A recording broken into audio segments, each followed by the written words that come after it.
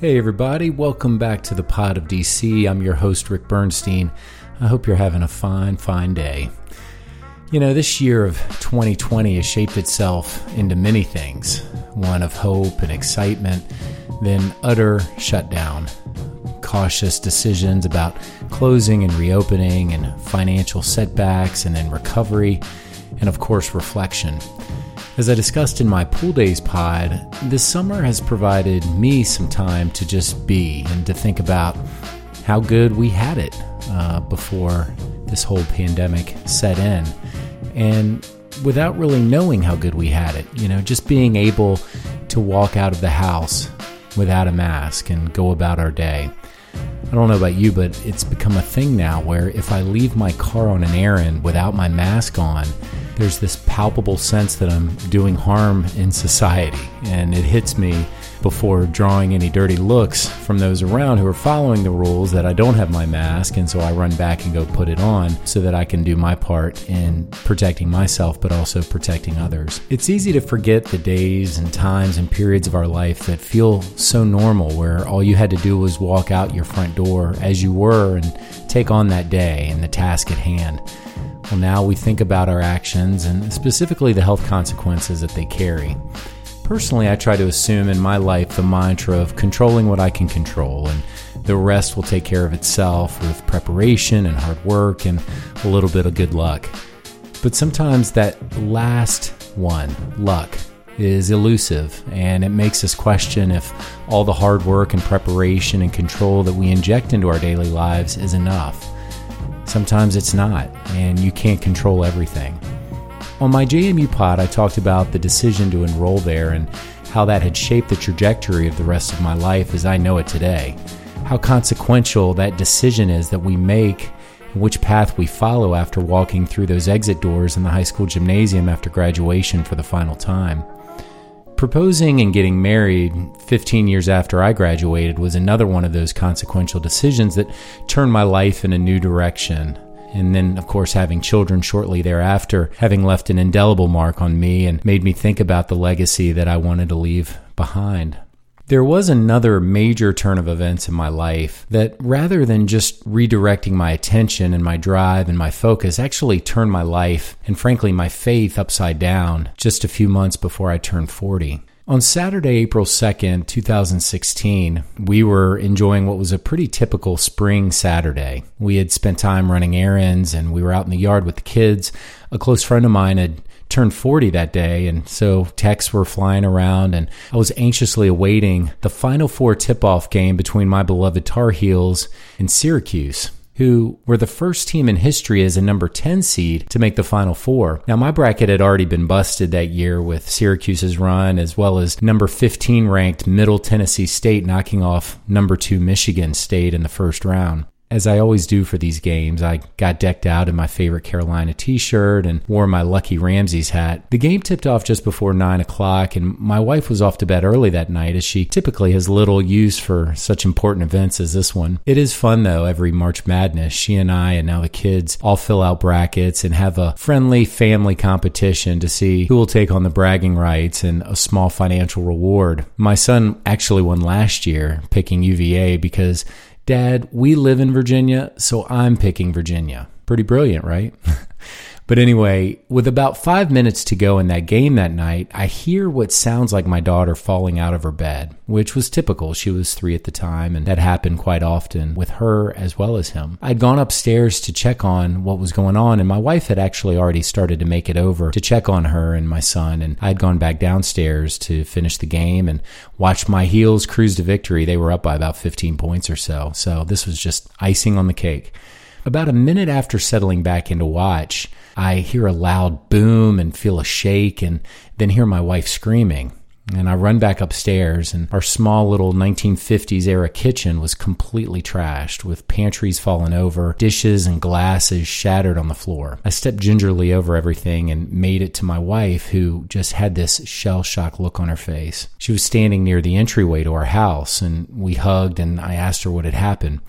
She pointed over to a tree limb about 15 feet long that had entered straight down into the family room, right about where my wife and I would typically sit this time of night on a Saturday. There were several limbs that had entered through the roof. So what was going on was a tropical storm that I had no idea about being in the basement, but it was blowing winds of in excess of 60 miles per hour. And most people in the area would remember that night as one where they felt their roofs were peeling off. Well, ours was caving in. After getting over the initial shock of a tree limb being in our house and confirming that my wife was in one piece, your mind just goes crazy. You know, what next? So immediately we go to the kids and we grab them out of their rooms. My son makes this remark about how cool it was to see a tree in the house. And then we took them down to the basement without really knowing what to do, knowing how sound our structure was. We just figured the low ground was the safe ground. And that fight or flight reflex that's just working overtime in our minds. I Googled and found out that this reflex involves what's called the sympathetic and parasympathetic nervous system, which is basically described as your car's gas and brakes. And so speaking of cars, it jumped in my mind to just, why don't we just go ahead and jump in the car, gather everything up ourselves and something to sleep in, and maybe go find a hotel room. But first I go ahead and I call the fire department, and then they arrive within just a few minutes, and I meet them outside and say, hey, I think we're just going to get out of here. We maybe head to a hotel. And one of the firemen looked at me and he said, good luck with that. Both of our cars that were parked in the driveway outside had been crushed by the 80-foot oak tree that had fallen across the front of the house through the roof and different rooms. The scariest thing about the tree was how big and sturdy and healthy it looked. We live on a very scenic street with towering oaks and tulip poplars and maple trees, and actually had an arborist the year before come out and inspect all the trees on our property to confirm what kind of shape they were in. This particular tree had gotten the thumbs up that everything was okay, but in thinking back, it's funny, it was always the tree that my son would run to as a little guy when we were playing outside. And if I turned my back for a minute, I'd look back and I'd see his pants pulled down and he was peeing on the tree. Whatever it was that did that tree in, whether it was my son's watering or something else, I came to find out the next day in walking the property that there was no root structure in this tree. It had just pulled out of the ground like you're pulling out a weed. Pretty scary stuff. So anyway, the fire department had arrived and they run through the house and immediately declare it condemned and tell us to grab a trash bag and put whatever things that we need in it and to call our insurance company and file a claim and just get out of the house, find some place to stay. It was interesting. My son actually that night had worn his fire department PJs to bed with the helmet and the badge, the whole shebang on it. So it was pretty weird. So with the sirens blaring and now the bright lights flashing, all the neighbors had come out to see what was going on. And now it was about 11 o'clock on that Saturday night. But our neighbors could not have been kinder or more concerned, asking what they could do to help. And one of our neighbors offering up their place for as long as we needed to plan what our next steps were. Now, at the time, I had been in about the 4th month of a new job. And so I had a lot on my mind and I had a heavy travel schedule ahead. So my mind was spinning with work, but that was really the last thing on my mind. That was something to save for Monday. Sure enough, that Monday comes, we stay with the neighbors and that night watch my Tar Heels in the final championship game. So I was looking forward to that, watch with my neighbors. And of course, as if everything couldn't go even more wrong that weekend, I watched my Heels basically let Villanova's point guard take it across half court, make a pass to a guard, and watch him sink a three-pointer at the buzzer to take the title. So my heart and soul was just crushed that weekend. But about 10 days pass and we finally find a place to rent that's just a few miles down the road and begin what would be a 15-month process of demolishing the old house and sketching out a new design and building a new one. It was sad to say goodbye to our house and the basement that we had finished just 4 years earlier. But of course, taking stock in the lives that we had and could not be replaced, those still being intact, feeling so blessed. This was our second chance to thank God for sparing our lives that night, for blessing us with the wisdom to not sit where we normally would be sitting at 10:30 on a Saturday night and possibly losing the only life we have. It's honestly unimaginable and unthinkable to think how things could have gone that night. We still carry that stress and anxiety during storms, looking out our windows. We certainly did immediately following the accident and still do to this day 4 years later. The neighbors that we actually stayed with had 8 trees trees of their own taken down shortly after our incident. And I can't help but think of the business that our little circumstance brought to the tree services of Northern Virginia since. The day after the accident, I did a walkthrough of our house, recording each room and the damage inflicted on the outside and inside. I looked at the furniture that supported family and friends through the first years of ownership and get-togethers, our kids' first few birthdays, the shattered dishes and china that was passed down from generations, toys and dolls and books that would never be played with or read again, and the gaping, now tarped over holes over our roof that kept us sheltered and safe as a young family. And here I was, as was my family, in one piece to live to tell about it, pick up the pieces and put in storage everything else until the time came for a new home that we could build and keep us safe once again. There are things in life that we can control and so many others we can't.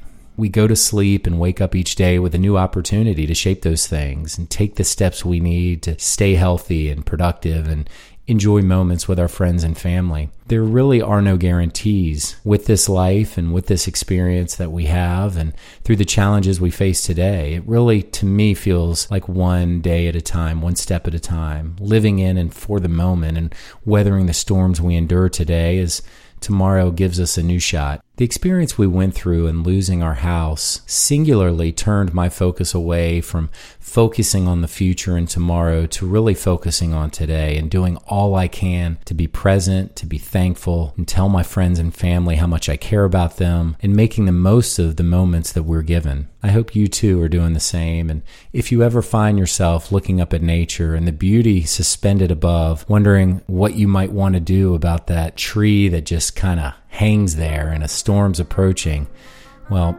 you now know a guy who knows a guy that could help. So we'll cut the pod there for today, but I hope you all are doing well and staying healthy. Thank you all again for listening and downloading the pod and sharing with friends. I'm really having a blast sharing my story and look forward to sharing more stories to come. So for now, continue to take good care of you and your own, and we'll talk soon.